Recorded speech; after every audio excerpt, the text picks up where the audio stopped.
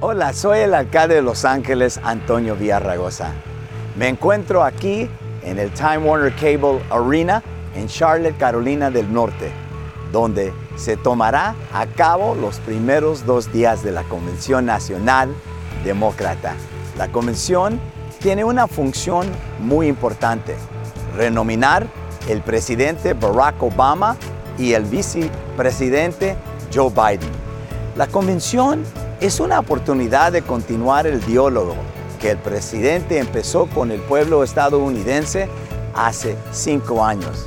Amigos, los invito a ser parte de la Convención Nacional Demócrata en septiembre.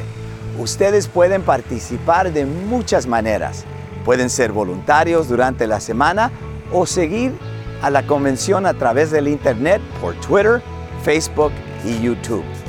Levanta su voz y mándenos foto haciéndonos saber que será parte de este histórico evento, que usted estará con nosotros aquí en Charlotte o viendo por televisión. Use esta imagen de nuestro sitio web para decir "estoy ahí". Para más información sobre la convención, visite nuestro sitio web www.demconvention.com. Yo estaré allí.